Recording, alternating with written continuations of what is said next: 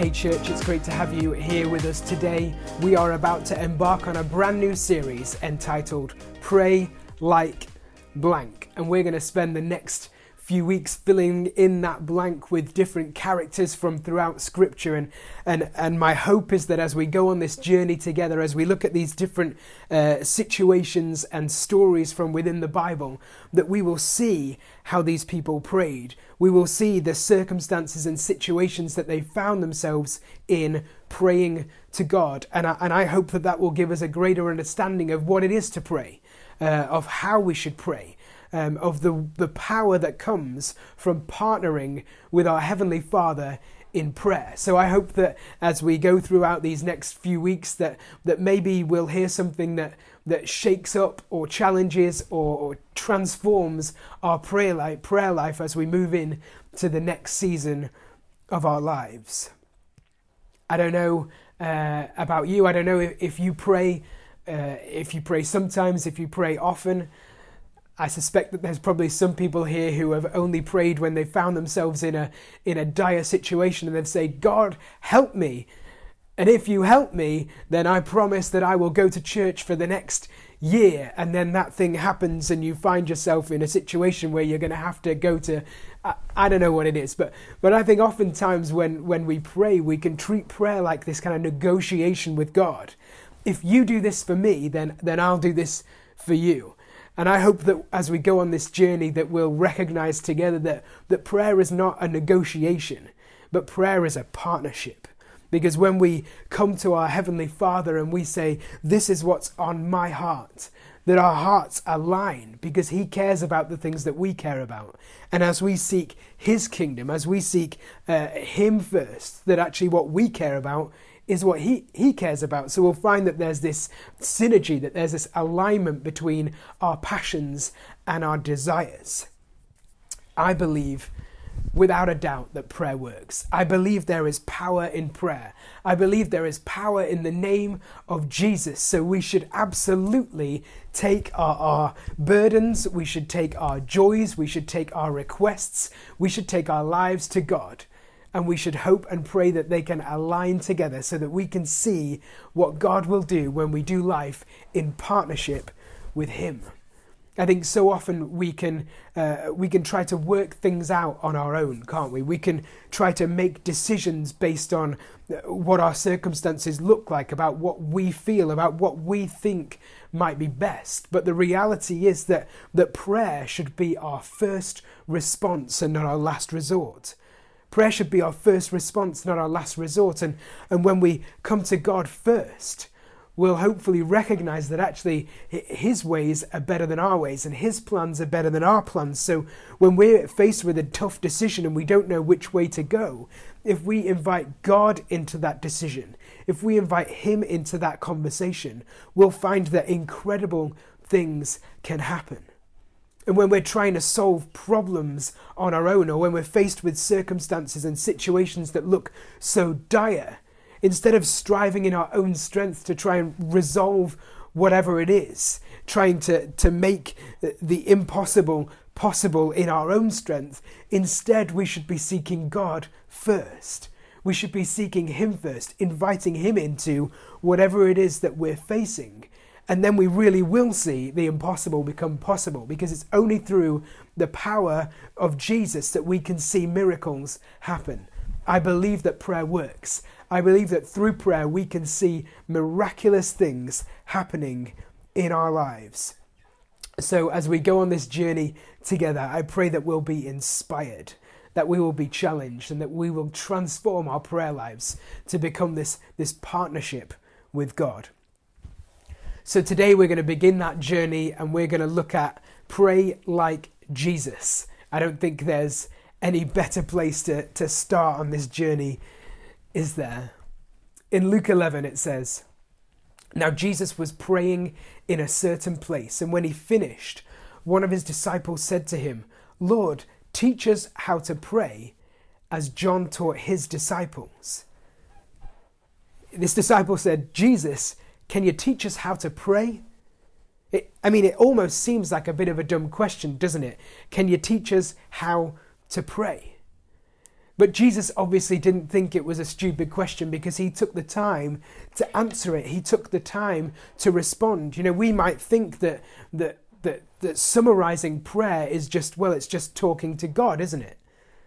But if the answer to that question is simply, well, prayer is just talking to God, then I think Jesus would have just said that. But he didn't. He went into some depth as to what prayer should look like in our lives. He took the time to respond to this disciple's seemingly stupid question. So let's jump over to the Gospel of Matthew and look at his perspective on this conversation. And actually what happens, what we see is that before we even get into the content of our prayers, we need to look at the context in which we pray. In Matthew 6, it says this, "And when you pray, you must not be like the hypocrites, for they love to stand and pray in the synagogues and at the street corners, that they may be seen by others. Truly I say to you, they have received their reward. But when you pray, go into your room and shut the door and pray to your Father who is in secret. And your Father sees in secret. And your Father who sees in secret will reward you." It says, go into your room and shut the door. What we're talking about here is private prayer. It's one-on-one time. It's just you and Jesus. There's absolutely a time for corporate prayer. There is absolutely a time for us to gather together, for us to agree in unity about something, whatever that may be. But this conversation that we're having today, that we're looking in on in this scripture, isn't about corporate prayer. It's about you and God. It's about me and God. You know, it says that Jesus had a certain place where he prayed. He designated somewhere where he would go to spend time with his Father. And he also liked to pray early in the morning. And if you're anything like me, then that probably won't work for you. But he liked to get up early and go to this certain place and spend time, just him and his Father. And so there's something in this idea of having a certain place and a certain time when we pray. So Ruth likes to take herself off in a morning, and she will remove herself from me and the kids and find a quiet spot. She'll get a brew and a Bible and a notepad and some devotionals and all kind of materials, and she'll spend some time, just her and God, in that quiet place. As for me, I like to pray in the shower. You know, the sound of the water drowns out all distractions, and I can just concentrate. There's no one disturbing me. It's just me and God. I'm literally soaking in God's presence. You know, it's good to just find somewhere that works for you. Find a time that works for you to pray. The reality is that you know, we can spend lots of time around God, watching messages like this, or in church services, or worship meetings, or listening to podcasts, or whatever it is. We can spend time around God, but that is absolutely no substitute for spending time with God. You see, what we're talking about here is that one-on-one time. It's that personal me and God time. It's that relationship that we have with God. And the reality is that if we don't make time for God, we won't have time for God. Life is busy. It's hectic, isn't it? And we absolutely need to recognize that and be intentional about our prayer lives. We need to be intentional about when we pray and how we pray, and making sure that we create that space, that we make that time to pray, to spend time one-on-one with God. So let's look at the next few verses in Matthew 6, and these fill me with such joy. It says, "And when you pray, do not heap on empty phrases as the Gentiles do, for they think that they will be heard for their many words. Don't be like them, for your Father knows what you need before you ask him." Do you hear what this is saying? What I believe this is saying is, don't waffle. Cut out the nonsense. Get to the point in your prayer. Do you know, I think what happens often in like prayer meetings is that we feel like we need to pray these grand prayers that make us sound super intelligent because people are listening. I used to be part of a church, and there was a lady in there who would organize a 24-hour prayer session. And what that meant was that she would sign people up for 1, 2, whatever hours. And when you signed up, you committed to pray for that time slot, for that hour. You can either do it at home or you could come into the church and pray for an hour, so that in total, a full 24 hours was being filled with someone praying. And so I'd sign myself up for an hour, and I'd find that I'd get there and I'd start praying, and I'd be quick out of the blocks, and I'd be praying these incredible prayers that would make you proud of me. But then what I'd find is that after 10 minutes, I'd be done. I'd run out of words to say. I'd just have exhausted everything that I wanted to pray about, everything that I was thinking about beforehand. Well, I've already said it in these first 10 minutes, and then I'd find, well, I've got 50 minutes left to fill. So what am I going to do? And so maybe I'll start praying, these prayers like, oh Lord, you are so awesome.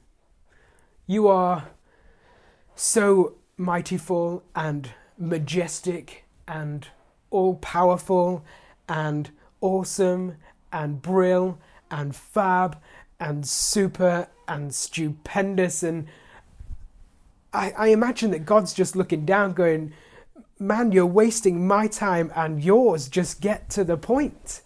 Just get to the point. When we're praying, we're connecting with God. When we're praying, we're having a conversation with God. So we just need to be ourselves, don't we? Have you ever been around someone who when they can be talking to you and you know how they speak, and then the phone rings and they pick up the phone and they talk in this strange voice, and you're like, who is that person? I don't know that person, and I don't particularly like that person. Why don't you just talk in the way that we're talking right now? And I think that's what God wants from us. He just wants us to talk in the way that we talk to one another. We should talk to God in the same way. He's not looking for big words. He's not looking for long, convoluted prayers. He just wants us to be us. Just be you. That's what he wants. He wants to spend time with you, not this phony you, not this you with a mask or a facade on that makes you look like someone you're not. He just wants to talk with you. So when you pray, just be you. Be authentic in your prayers. So we need to find a place and a time to pray. And then I believe that we don't need to waffle. We don't need to pretend to be someone we're not. We can just be ourselves, be authentic, and get down to the business that we want to do with God, whether that's just telling him how amazing he is, or telling him what's going on in our lives, or crying out for help. Whatever it is, just get to it. Be real. Be authentic. So I think that sets the tone for our prayer lives. And then what happens is, in this passage, Jesus sets out this formula, this plan of how we should pray. It's not a script. I think it's more of a guide to give us insight into what our attitude towards prayer should be. And it's called the Lord's Prayer. Whether you've never been in church or whether you've been in church all your life, I'm pretty sure that you've heard of the Lord's Prayer. If not, said it yourself. I used to say it in assembly at school. We would repeat the Lord's Prayer in that monotone voice that only school children can do. Our Father who art in heaven, hallowed be your name. It's just this drone. That's what I remember from my school days. And then we used to say the Lord's Prayer in church as well. In fact, on special occasions, we would sing the Lord's Prayer. And Fred would strike up the organ and he would play this tune that got more and more dramatic to this crescendo moment at the end of the song. Good times. Good times. So one of the disciples says to Jesus, "Can you teach us how to pray? Can you teach us how to pray?" So let's look at that prayer. Let's look at that plan that Jesus lays out. And those first two words of the prayer, Our Father. Our Father. Right from the top, right from the outset, from the get-go, it's clear that this isn't about religion, it's about relationship. This is a heart conversation that we are encouraged to have with God. We're not speaking to a dictator. We're not speaking to someone who's been keeping a list of everything that we've ever done wrong and we need to pay some kind of penance before we can even approach him. He's our Father. This is relationship. He loves us. We are his children. You know, if my boys came up to me and they said, Daddy, in that moment, I am there. I am with them. I want to hear what it is that they've got to say because they're my children and I love them. And even if they've just been throwing the biggest tantrum in the middle of a shopping centre and everyone is staring at me thinking, what the heck is this guy doing? If in that moment they come to me and say, Daddy, I want to tell you something. Daddy, I want to say something to you. I'm all ears. I'm listening. And if that's how it is with us in our earthly nature, imagine how more attentive our Heavenly Father will be to us when we start our prayers, Our Father. Our Father. It's relational. It's a conversation with someone who loves us, with someone who's for us. And then it goes on, Our Father in heaven, hallowed be your name. That's not a word that's heard in everyday speech, but hallowed, it means regarded as holy. It means revered. It means sacred. It means to be honoured. So what we're doing is in this moment is first we're connecting with God on a relational level. We're recognizing that he loves us, that he is our Father, that we are his children. But then what we're doing is we're honouring him and worshipping in him and recognizing that he is King of Kings and he is Lord of Lords. That we're recognizing and declaring that there is power in his name. That when we pray to him, that when we seek him, that things can happen because he is all powerful. We're declaring his greatness. We're saying out how worthy he is to be praised. And the important thing is that we don't just honour him. We don't just worship him in good times. We worship him and honour him all the time. David said, I will bless the Lord at all times. His praise shall continually be on my lips. Now, those words don't speak into us only praising and worshipping God when times are good. That says that even in the worst of times, I will praise my God. I will praise my Father in heaven. It's good and right to honour him. It's good and right to praise him when we speak with him. Let's just think about that for a moment. God is righteous. He makes us clean. God is our sanctifier. He's called us out. He's set us apart. God is our healer. God is our shepherd. He's speaking to us and protecting us and leading us. God is our peace in every storm. God is our provider. He wants to supply all of our needs. God is all of these things and so much more. So when we speak out his name, we're not only worshipping him, but we're reminding ourselves of who he is and how great he is and how awesome he is and how much he loves us. So we connect with him on this relational level, and then we open ourselves up to recognize that he is worthy of our praise because he is so awesome. Our Father in heaven, hallowed be your name. Your kingdom come, your will be done on earth as it is in heaven. Now this right here, this section right here, it's telling us that we should pray God's agenda before we pray our own. We should pray God's agenda before we pray our own. So that means that we need to understand and recognize what it is that God cares about. Well, what does God care about? He cares about the lost, first and foremost. He wants to see this world in love with him. He wants to see those who are currently condemned to hell restored to life, to a relationship with him for all eternity. That's what he cares about. He cares about the lost. He cares about the least. He cares about the poor, the homeless, the hungry. He cares about those who are being oppressed. These are the things that God cares about. So what we should be doing when we pray is that we should be praying his agenda above our own. This is speaking into living a surrendered life where we submit our will to God. We say, instead of focusing on me, I'm going to focus on you.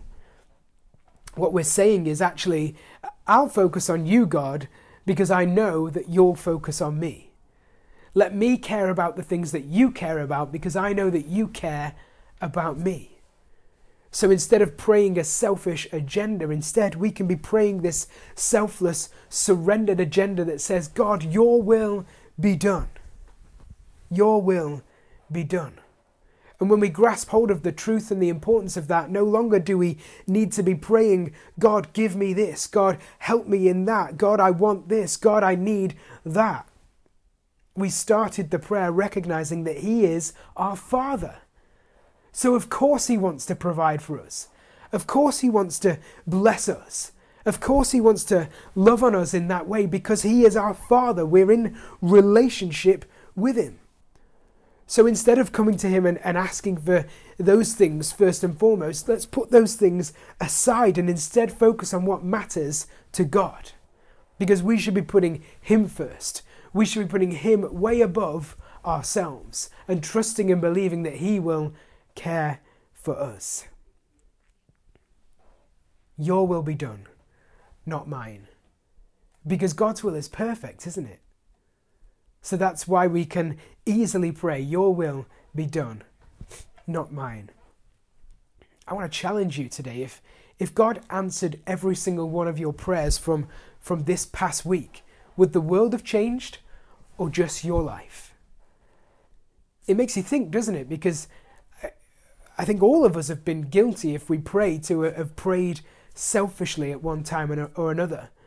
That without a doubt, we've probably gone to God saying, let me, with this shopping list of things, what I need right now is this and that and this and that, without a second thought of what my neighbor wants, what the person down the road wants, what other people in my community or this nation or this world need right now.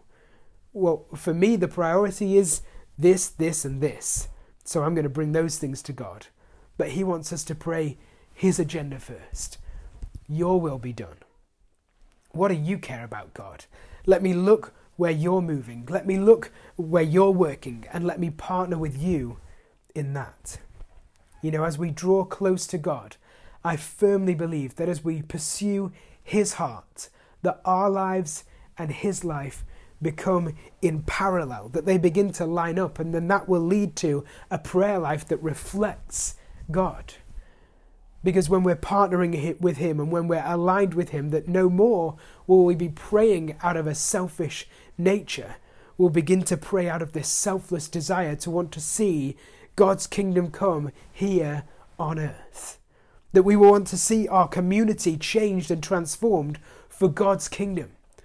Because we know what God wants. We know what God cares for, and that is the lost and the least and the oppressed. And then Jesus goes on, doesn't he? Give us this day our daily bread. Give us this day our daily bread.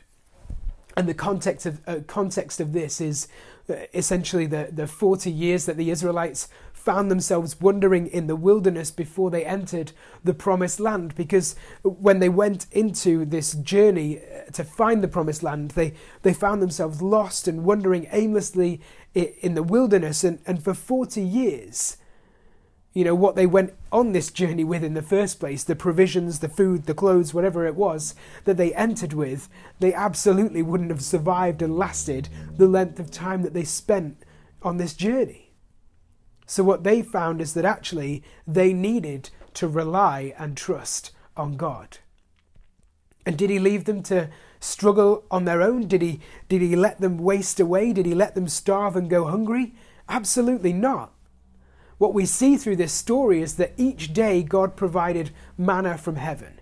He provided this sustenance, this food that would keep them well, that would give them the energy to continue on this journey. And the instructions that came from heaven were that you were to gather up each day enough food, enough provision, enough of this manna to serve you and your family for that day, and then to leave the rest. So is that what the Israelites did? Is that the life that they led? Oh, absolutely not. What they did was they saw this manna, this abundance of provision on the floor, and so they gathered up enough for themselves and for their family, and then they thought, well, maybe what I'll do is I'll just gather a little bit more just in case. Just in case what? Just in case God doesn't come through tomorrow? So they gathered up more than they needed. But then they went to sleep and they woke up the next day, and what did they find? That the leftovers, that the extra that they'd collected had gone rotten. It had been spoiled. They had to throw it away because God was teaching them. He was teaching them that we need to rely on him for our daily bread. That not that he'll provide us with everything at once, but that each day there are new blessings. Each day there is fresh provision.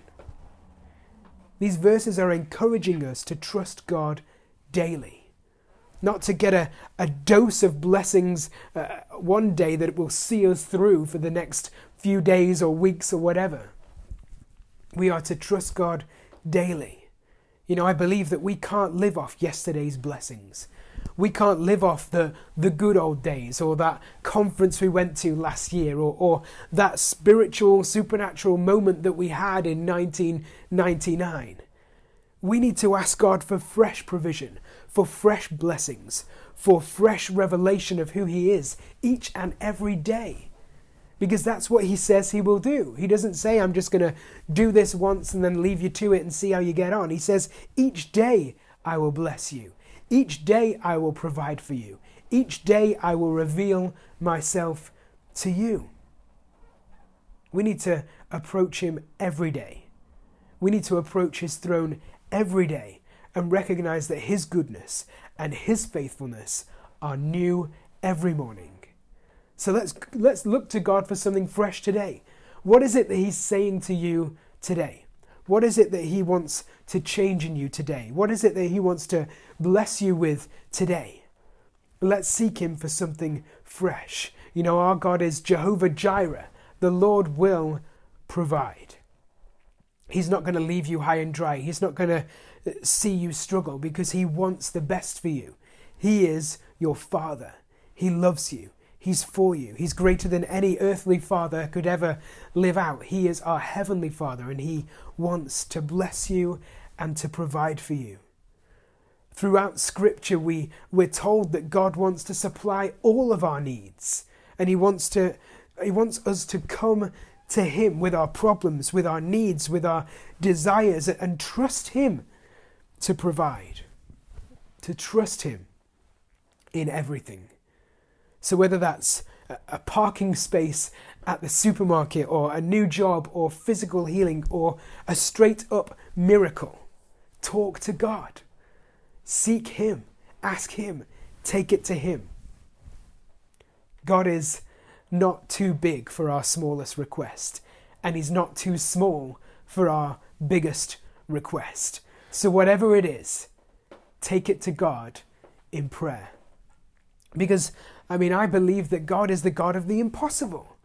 We sing it in church, we hear it spoken out. God is the God of the impossible. The reality is that the Israelites wouldn't have survived those 40 years in the wilderness on their own. You know, they would have grown hungry, their clothes would have worn out, they would have died in the wilderness, but God, he provided for them. He blessed them. He took care of them. He was with them every step of the journey. Where does my help come from? It comes from the Lord, the maker of heaven and earth. So let's move on this Lord's Prayer. It says, give us this day our daily bread, and forgive us our debts as we also forgive our debtors. This is all about grace. It's all about grace. Grace in and grace out. God, forgive me. What a great prayer to pray. We all need forgiveness. We've all messed up. We've all fallen short of the standard that God sets for us. So that great prayer to pray is, God, forgive me. Let me help someone today. Stop beating yourself up. Stop feeling bad about messing up. We all mess up. We all make mistakes. It's not just you. Whatever it is that you've messed up in, whatever it is that you're feeling bad about, someone else has been there. Someone else has done it, probably even today.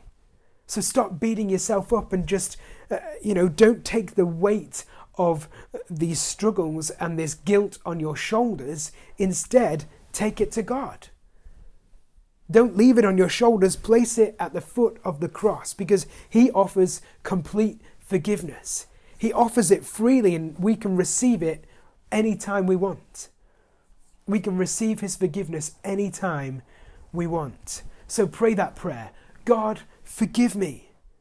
Then pick yourself up and get on. Don't wallow in it. Don't feel like you have to have a period of mourning, or of sacrifice, of repentance that lasts longer than a moment. Because as soon as you pray that prayer, God, forgive me, it's done. He's forgiven you. Move on. We don't need to dwell on it, because he is not dwelling on it. When we ask God to forgive us, he forgives us. Because we're more than conquerors. Because nothing can stand against us. Nothing can separate us from the love of God. Absolutely nothing. There is nothing that any one of us has done that will stop God from loving us. There is nothing you can do that will make God love you any less than he already does. He loves us all, equally, abundantly. He loves you. Someone needs to hear that today. And in the same way that God forgives us, grace in, we need to forgive others, grace out.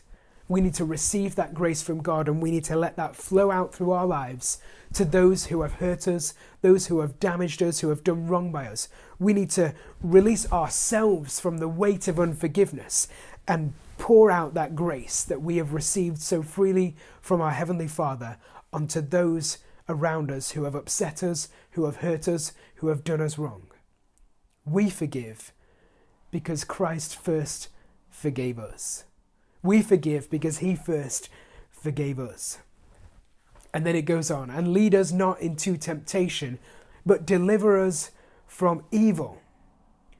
As we pray, what Jesus is outlining to us in this structure of our prayer is that as we pray, we need to take a stance against the enemy. We are at war.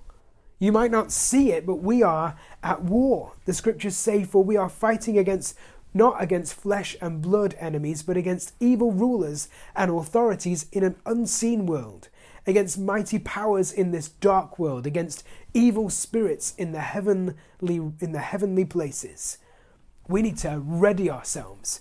We need to seek God's help. We need to plant ourselves firmly on the rock and the truth that is Jesus Christ. And from that firm foundation, we can replace every lie from the enemy with the truth of our Heavenly Father.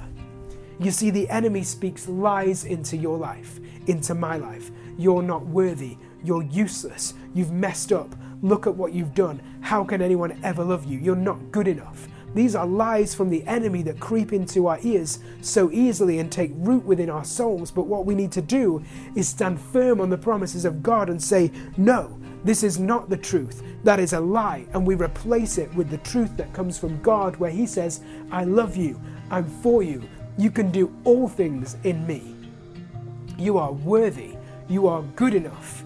I have got a plan and a purpose for your life. There is power in the name of Jesus. He is above any situation. He's above anything that will come against us that we can face, and he can and will make the impossible possible. For yours is the kingdom, the power and the glory forever. Amen. Authority, might, and victory all flow from the Father. And it is in his name that we pray, his mighty, his powerful name, the authority that comes from heaven, not from within us. That we can pray and we can believe and we can stand firm, knowing that when we pray, God listens, God hears us, God responds to us. So let's find a place, let's make time to be with God, one-on-one, Creator, created, Father and Son. Let's connect with Him on a relational level. Let's partner with Him in that sense. Let's understand that He wants the best for us. He is for us. Let's recognize His power. Let's recognize His might and His faithfulness. Let's pray His agenda above our own. As we pursue His heart, let the two hearts align. And so our will becomes His will, and His will becomes our will, and we become in perfect harmony as we pray and reach out to Him. Let's pray that His will be done on earth as it is in heaven. And let's come to Him with a surrendered heart, with a heart that believes and knows that He is our provider, and that there's nothing that He wouldn't do for us. So we stand there maybe with arms open in surrender and say, your will be done. You are my provider. You have got me. You are for me. And let's accept His grace. Let's accept His forgiveness, and in turn pour out our grace and our forgiveness onto those around us. And then pray for strength. Pray for strength to face this journey, to go on this journey that we're all on. He never said it would be easy. He just said, follow me. But when we trust in Him, when we rely on Him, when we keep our eyes fixed on Him, we can be confident that He is journeying with us, that He is with us every single step. Why don't we pray? Father God, we thank You for Your example. We thank You for the power of prayer. We thank You for the power that is in Your name, the name of Jesus. And so we declare Your faithfulness. We proclaim Your goodness and Your might. We thank You that You are the Alpha and the Omega, that You created the heavens and the earth, that You are far beyond anything that we could ever grasp or imagine. We thank You for Your goodness. We thank You for Your provision, and I pray that we will trust in You completely, that we won't feel the need to pray through our own shopping list, our own agenda, but that we will pray first and foremost that Your will be done, that Your will be done. So we thank You for Your goodness. We thank You for Your blessings in our lives. I pray that we will accept that we are in relationship with You, that we are not doing anything but speaking to someone who loves us, that someone is for us. And we pray now for forgiveness for all of those times that we've slipped up, messed up, made mistakes, fallen short. And we thank You for the grace that comes from Your sacrifice on the cross. And when You conquered death, You wiped all of that stuff clean from now until the end of time. You rebuilt that relationship that we can have with You, so that when we ask for Your forgiveness in our lives, that we can once again speak to You in this way. We thank You for the privilege of being able to speak to You directly, that we don't need to go through any ritual or any motion, but that we can just be ourselves. We can be authentic, and we can just pray and talk with You. So we thank You for that privilege in Jesus' name. Amen and amen.